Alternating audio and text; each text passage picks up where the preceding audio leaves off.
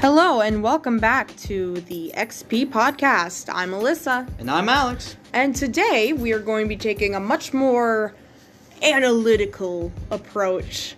And we're going to talk about the history of gaming. More especially, we're going to talk about, generations of consoles and whatnot. And try to look through the past of sorts.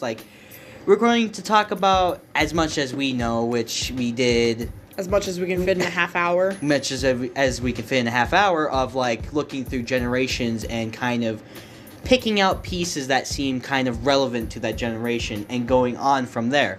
We have the analytics of the consoles, how much they sold throughout the years. And then we also have, we also pulled up sources from, each generation, kind of the selling point of the console a little bit, kind of the downfall of the console, and then kind of what consoles came out throughout the years as, the supreme of that generation of sorts. So, most of our sources are from BBC, History.com, or ComputerMuseumofAmerica.org. And I'll try to specify what sources came from where. Yeah. Most of our information kind of came from the BBC of sorts, so if you ever kind of are interested to look back on our sources in the history of, the generations, you can look at, the BBC.co.uk. Yeah. So, Generation 1. We have the Odyssey. More specifically, the Magnavox Odyssey, which... If anyone was in pop culture generally, you would know that this was Pong, the first video game as it's claimed to be for home consoles of sorts. You should really see the the controllers of this thing. It's it's like a brick with little dials on it. Yeah. It's crazy. You set the thing is you set up the couch near the coffee table, I'm pretty sure, and you just stuck it on the coffee table right beside the console. So, what limited the Magnavox Odyssey was that it was composed of a maximum of 3 square dots in a single vertical line, and it was just monochrome, just black and white. Yeah. Which was... It limited what you could do, yeah. Obviously. And so the first thing that people came up with was, Pong, which is, think ping pong. I think everybody's kind of heard of Pong. It's like tennis of sorts. And if I remember correctly, I might be thinking of a different console that's like the Odyssey. Is that it had different, I think it either had different cartridges or different dials that preset the games or whatever. Yeah. And some of them, if I remember correctly, one of them is a hide-and-go-seek game, which I think they came with a plastic overlay that you put over your screen. And then, the hide-and-go-seek, you would kind of, hide off the screen of the... there's, little box cut out of this plastic overlay, and you'd hide away from the boxes so the other person couldn't see you. It's funny. So, one thing that was kind of interesting about especially the controller, is that dials were used rather than buttons, or I call them toggle sticks. Some people call them thumbsticks or joysticks. Joysticks. I call them toggles.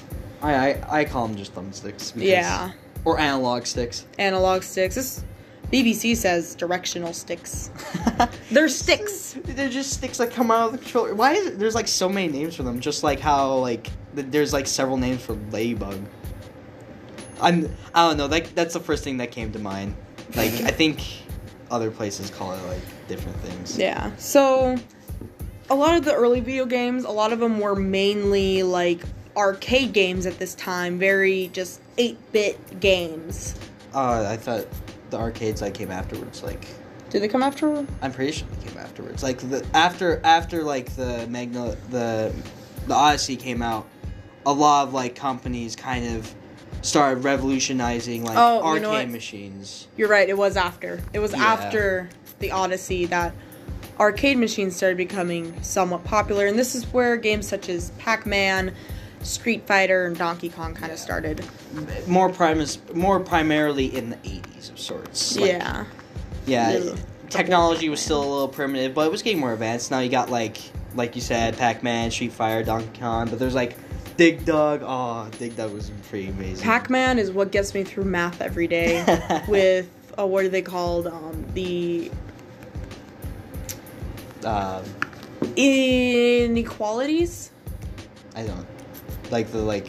Yeah, we have like the greater than and less than signs. Oh yeah, You're okay, yeah, inequalities. No, I get it now. Yeah, you're supposed to think of them as Pac-Man. Oh, I always thought of them as alligators. Really? Yeah. Huh. I was taught Pac-Man. Anyway, out of our personal lives, second generation came with Atari 2600.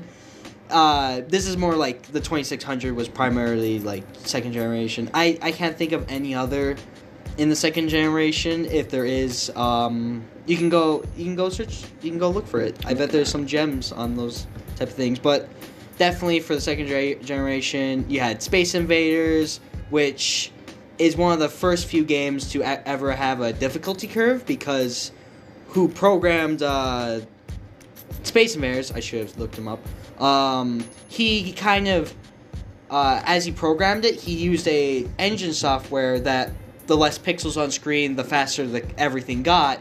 So once there was only like one Space Invader on screen, it would zip across the whole screen, making it so hard to even fight him. And it was kind of one of the first quote-unquote killer apps. A game that was so appealing that people bought the console like just to play the game. Yeah. Which was never heard of at the time. Well, video games are still a very like new thing at this time. Yeah. And then, comes with every great gem also comes with its dirt of sorts. Then you get like a weird Pac-Man riff.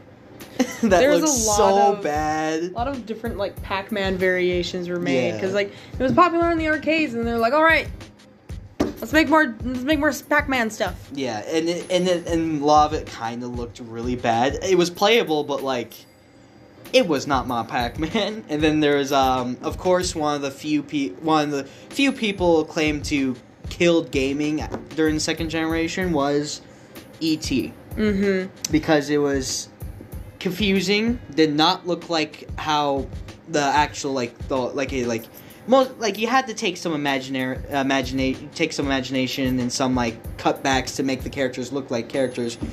But then some of the characters in the game were like, who is this supposed to be? Like, you get this guy, of course it's supposed to be like a G-Man, but it's like this guy in gray with a hat, you're just he's running after you, and he throws you in a hole they have to levitate out. It was weird. Yeah. BBC refers to it as a shoddy cash-in based on E.T. Yeah. And it kind of ended the second generation, and E.T. became known as the video game, or started what was called the video game crash of 1983. Yeah. It was bad. A lot of it was due to less video games were new, so there was not much regulations on quality of sorts. All of it was a lot of like, kids are playing, this is a kid's toy and whatnot. Let's get the money, let's rake in the money. Parents won't understand. All they hear from their kids is like, we went to the arcade and played Pac-Man, and then there's a Pac-Man thing for Atari, so let's buy it for them for Christmas. So a lot of it was just like a lot of we won't call them scans. It was just shoddy cash grabs of sorts. So after the video game crash, comes in the third generation, where specifically Japan started kind of coming in and making more stuff, and this is when Nintendo was essentially founded. Before Nintendo started making video game consoles and becoming a tyrant, or not even a tyrant, like, I mean, if you look at the news for a bit, they're kind of a tyrant, but this is when Nintendo becomes a huge hitter. Nowadays, they used to make wood toys, and then they started, I think it was wood toys, but they started making toys for kids and whatnot, and then they started making little handheld, like, score-based little handheld games, like, Mr. Game & Watch? Mm-hmm. That's primarily what they made, was, like, these weird, like, one of the more iconic ones was a juggling game where you had to, like, move the arms back and forth to juggle balls in the air. And if it hits the ground, you lose, but as time goes on, the higher your score gets. They were basically the before apps on your phone type of thing. They were just there to occupy like a few minutes, like if you're on the toilet or like you're waiting for a meeting. So the third generation was primarily characterized by like a lot of 8-bit games, but they had more detail to them. Yeah. So, one second. So when you look, there's a lot more colorful graphics that were used. A lot more color in general was used. They primarily went for Nintendo. Primarily tried to release games that had more quality than the Atari, because they definitely learned from the Atari crash that they should focus on quality. Yeah. Of course, that's not going to be a guarantee, especially. This is a old YouTuber, the Angry Video Game Nerd, reviews terrible games that throughout the history of gaming, back before we got like Xbox 360 and all that. There's definitely some shoddy games on the Nintendo Entertainment System, the Super Nintendo, Genesis, whatnot. But all in all, it was just games that you picked up, played for a bit, and then set down, because a lot of them were either time-based point score games, or just get the highest score of games. Like, you sit there and try to get the highest score than your previous score, and then you'll be done. Yeah, so Nintendo released what's called the Nintendo Entertainment System, or NES for short. Yeah. And it kind of gave birth to some of the most iconic video game franchises that are still around to this day. The main ones being Super Mario, Zelda, and Metroid. Yeah. Especially with, speaking of Mario, Metroid, and Legend of Zelda, those are the games, they still had, like, a score system, but this was primarily when it wasn't really, like, a big thing at the time, but story-based games started coming out soon, like, around this era. Yeah, so like, Zelda, for example, is pretty story and very lore-based game. And puzzles, man. Like, you had to look them up in, like, this is when there was no internet. You couldn't go look up reviews and whatnot. Google how to beat Zelda. Yeah, no, you had to either wait for a monthly magazine shipment to tell you hints or new game releases, Or figure out. or call a hotline. Yikes. I'm not lying to you. There used to be, it's called the Nintendo Help Hotline, and you would call this number, and there would be people that had the console right beside them, a phone and a computer, and they had catalogs of games right beside them, and they would play the game with you to help you figure it out. It was... That's so depressing. You get paid to play games. I love it. It's funny. Oh my goodness gracious. It was before the playthrough was a thing. Oh no. So like little 6-year-old Timmy's on the phone with some like 40-year-old dude from Nintendo, like, alright, do I press X or do I press B? Do I press A or B on this wall? Well, first you're gonna get a bomb, and then you're gonna press B to place it on the wall, and then the door should reveal. How do I make a bomb? Like Poor little Timmy. oh no.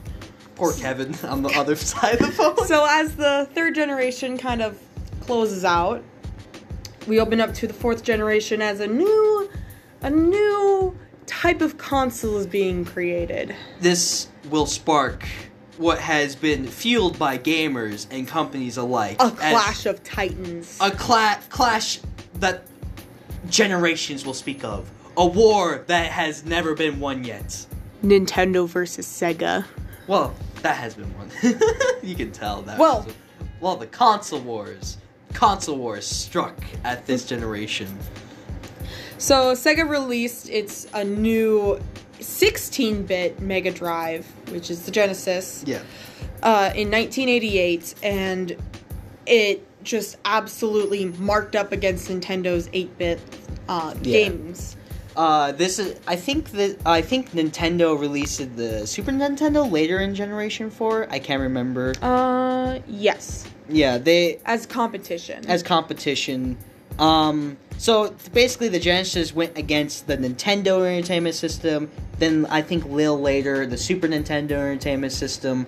We can just bunch them together for that. So basically Sega, this new contender coming out with the Genesis, which is 16-bit. You had more teen-oriented games rather than Nintendo's family-friendly. Oh my goodness. What's that over there? A blue streak comes flying by. It's Sonic.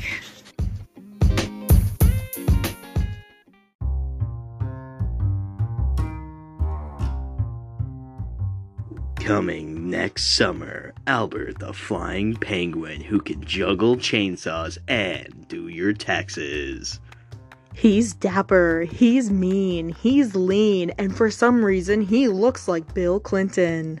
Tune in on the new hit show, Radical Penguins, to find out what Albert does when we throw him into the Grand Canyon. PETA, beware. Tune in on CBA, 6 p.m. Eastern Time, next summer to see what happens to Albert. Sponsored by Sealand. We definitely don't torture our animals.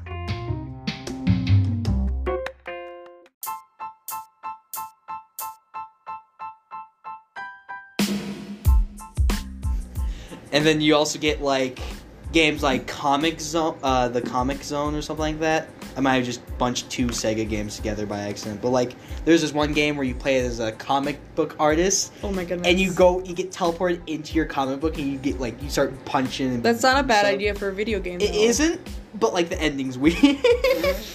But, yeah, no, Sega was more oriented towards teenagers at this time with their more, I wouldn't say grungier games, but more, like, they tried to focus, like, on older people rather than, like, family oriented, like, anyone could play type games. Yeah, like you're Nintendo going from whoop-a-boo, Mario jumping on the mushroom, saving the princess, to Sonic gotta go and catch the, I was thinking Pokemon. I was gonna say Sonic, gotta catch them all. Gotta catch them.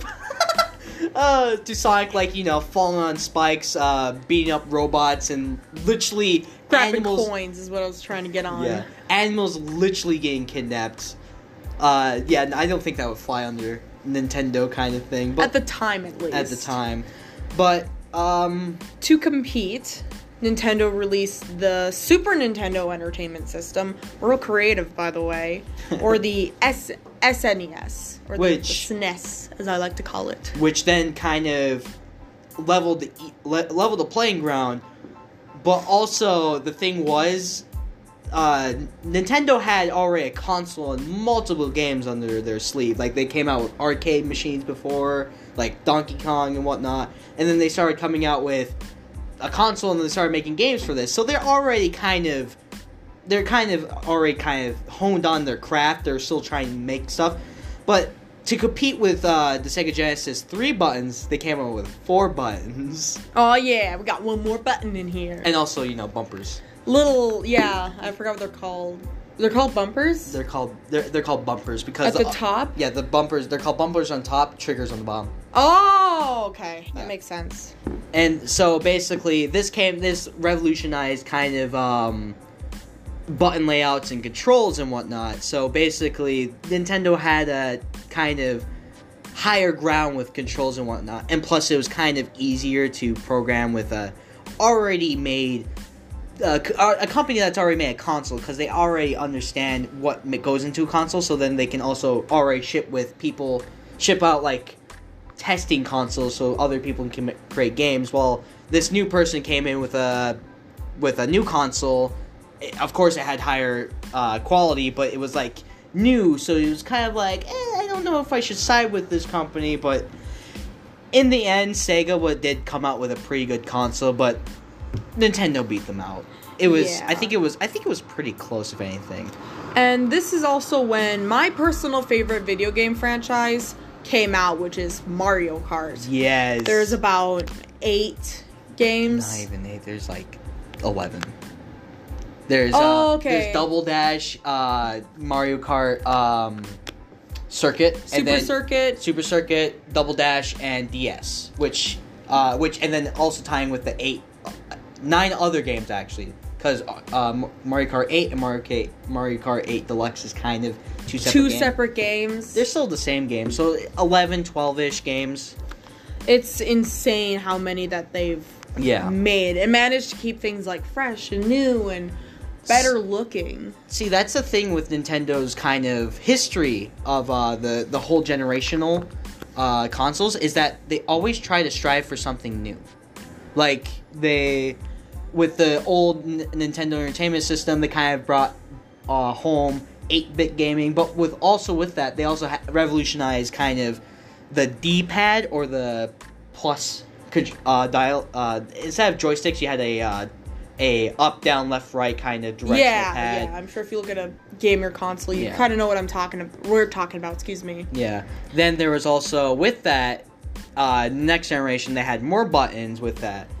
And then the Nintendo 64 came around with the weirdest controller you would ever see. It's oh god, it's why awful. does it have 3 hold? Well, I guess I know why. They have 3 hold, like you put your hand in 3 different spots. Like you hold the side and use it, and then there's just one in the middle. Yeah, that's for like the one analog stick that, by the way, gets messed up pretty easy.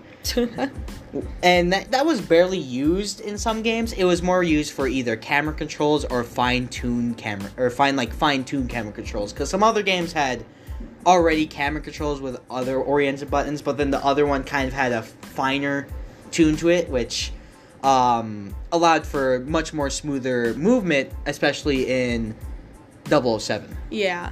And then there was a game that was created, which actually was the reason that game ratings became a thing, called Night Trap. This was during Generation 4, kind of into Generation 5, with the new CD-ROM coming out. Yeah, they're like, woo, woo, woo, we got discs now. And now we have to rate our games because children are getting traumatized. Supposedly.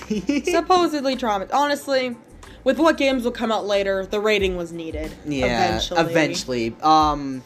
So with that, Night Trap and Mortal Kombat, and I'm pretty sure some other games got called into question about their kind of moral ambiguity of their content. Because, I mean, if you look at a Mortal Kombat game, it's bloody. There's a lot of blood. And with Night Trap, it kind of, I wouldn't say normalized, but it showed kind of, not sexual, but like kidnapping, moral messaging throughout the game.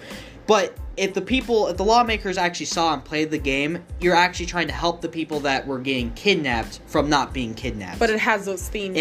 So people are like, yeah. Which I'm not gonna say it didn't deserve a rated R, but with some of the things that it showed, it kind of probably needed a rated R, because you don't want little Timmy who's 6. Little 6-year-old Timmy going, oh, why is she in a bag? Ah! What's he in the bag? They like put a leash thing on them and drain their blood and then drag them into the basement. They were vampires. It was a vampire story. Poor game. little Timmy. By the way, with the CD-ROMs came the 5th generation with the PlayStation. The PlayStation with the 32 bits, and so Sony comes 3 banging in. Yeah. Also, Sony comes banging in, and they kind of not normalized, but they really honed on the 3D gaming. They're like, all right, guys, I got this great idea. Lego. Lego. Let's make Legos into a video game. Yeah. I guess you can call them Legos because of the low polygons. Oh my god, the low polygon models. Ooh, they're just triangles. Little triangles. Little triangles. Yeah, that's what polygons are. They're just little triangles bunched together. But yeah, 3D was kind of touched a bit around, not touched a bit, but like kind of messed around a bit, like with Star Fox and Mario Kart, like you said. But it wasn't. Yeah, and I believe this is when Mario Kart Super Circuit came, or Double Dash. Double Dash was during the 60s. Which, yes. No. Double Dash was GameCube. It was GameCube? Yeah. Okay. With Generation 5 also came Nintendo 64 and the Atari Jaguar, which was a complete flop. And Sega kind of also flopped their console because they kept it in Generation 5 because they were modifying it. They kept modifying it to play better. They didn't make anything new. They just kept like, let's slap on this attachment, this attachment. 2 attachments that are great mentions are the 32-bit attachment, which goes right into your console's port, which then could play 32-bit games, which had, I think, 8 re-releases, and then some other games. Like, they re-released some games to go with 32-bit, but then also, like, I don't remember, but I know for a fact that when they added the CD-ROM to the Genesis, which, by the way, would slap onto the side of your console, big. and then plugged into the back of your console, and then you had, like, an adaptation that would plug into the CD-ROM, plug into your console, and then goes into the TV. And by the way, both modifications need their own power supply. Ooh, I'm boy. pretty Boy, sure. little Timmy's parents are not going to be very happy with their electric bill. I'm pretty sure. I'm not too certain on the 32-bit, but the CD-ROM needs its own power supply. So at this point, Sega's kind of just fallen to the wayside. No one wants to pay like literal console, like the cost of a console. Just for an attachment to a console that they already had that's probably half broken because little Timmy slapped the thing because he was dying too many times in Mario Kart. So Mario Kart went to the Sega Genesis. That's exactly what you said. So that didn't happen. That was just a joke that we for legal reasons. That was a joke. That was a joke. But so Nintendo's starting to kind of ramp up their things. PlayStation's starting to become a thing. We're getting 3D gaming, and we're kind of starting to transition into the 6th generation. Yeah, honorable mentions of gaming for this generation, which is 007 GoldenEye, which modernized and kind of honed onto the first-person shooter type of aspect of things, like directional cameras and whatnot, kind of like fine-tuning of gunplay and whatnot, and they didn't make the up and down look, but they really made it more practical, which the predecessors before this was Wolfenstein 3D, which went to the television. I'm not on television, but like it was a computer game, which computer games was also a thing that was going off in the background, and also Doom, which also kind of added to the first-person shooter. So in the 6th generation, we have Xbox, Dreamcast, PlayStation 2, and GameCube. So our generations kind of start to become a lot more generalized, as there's a lot less actual gaming revolutions happening, or revelations, I should say. Yeah. But the Xbox was definitely a new contender to the gaming field. Yeah, we have our 3 predecessors with Sega making the Dreamcast, which was a pretty good console. Yeah, for the time. For the time, but then it fell out of the pop culture phenomenon and just society, as you know. It was banished. It was banished to the Shadow Realm, which we're not saying it was a bad console. It had definitely amazing games on it. Then it couldn't compete with Xbox, PlayStation 2, and Nintendo and GameCube. Nintendo. Xbox was a new contender to this field, coming in with Halo, which they stole from Apple, and also it came in with there was another game that they also Call premiered. of Duty? No, Call of Duty was or was that later? Later. Call of Duty was later. I think more Metal Gear? No, Medal of Honor. Medal of Honor. Metal Gear was PlayStation. Yeah. Metal Gear Solid, especially. Which, that was another PlayStation 1, got to PlayStation 2, which PlayStation 2 had one advantage against all these contenders. Backwards compatibility. And more Legos. That's not even a joke. I had so many Lego games as a kid. Lego Star Wars, Lego Batman, Lego Indiana Jones. Wait, there was actually Lego games back in That's not a joke. That's not a joke. There was PlayStation 1. I wasn't joking about the polygons. I thought it was serious. There was actual Lego games. Jesus. I guess you can never put down Lego. Lego No, will come you into never every can. generation. But yeah, this is definitely when polygons were getting more and more abundant. Games are starting to look a little better. Definitely with PlayStation 2 and GameCube. Yeah, Have they you really took it to a new level. Smash Bros. Melee, however you say it. Definitely looked a lot. I think it was either Melee or Brawl. I think Melee was on Wii. I don't remember. I'm not sure. One of the two. But yeah, this is when Smash Bros was becoming more popular. It came out in the Nintendo 64. It looked like a bunch of like iconic characters made out of Play-Doh and circles fighting each other, which I played it. It's pretty fun though. But like, yes, GameCube came out with new games, also with a game that's kind of obscure, but it's really good, Cheeky Robo, but then also Pikmin, that's more popular.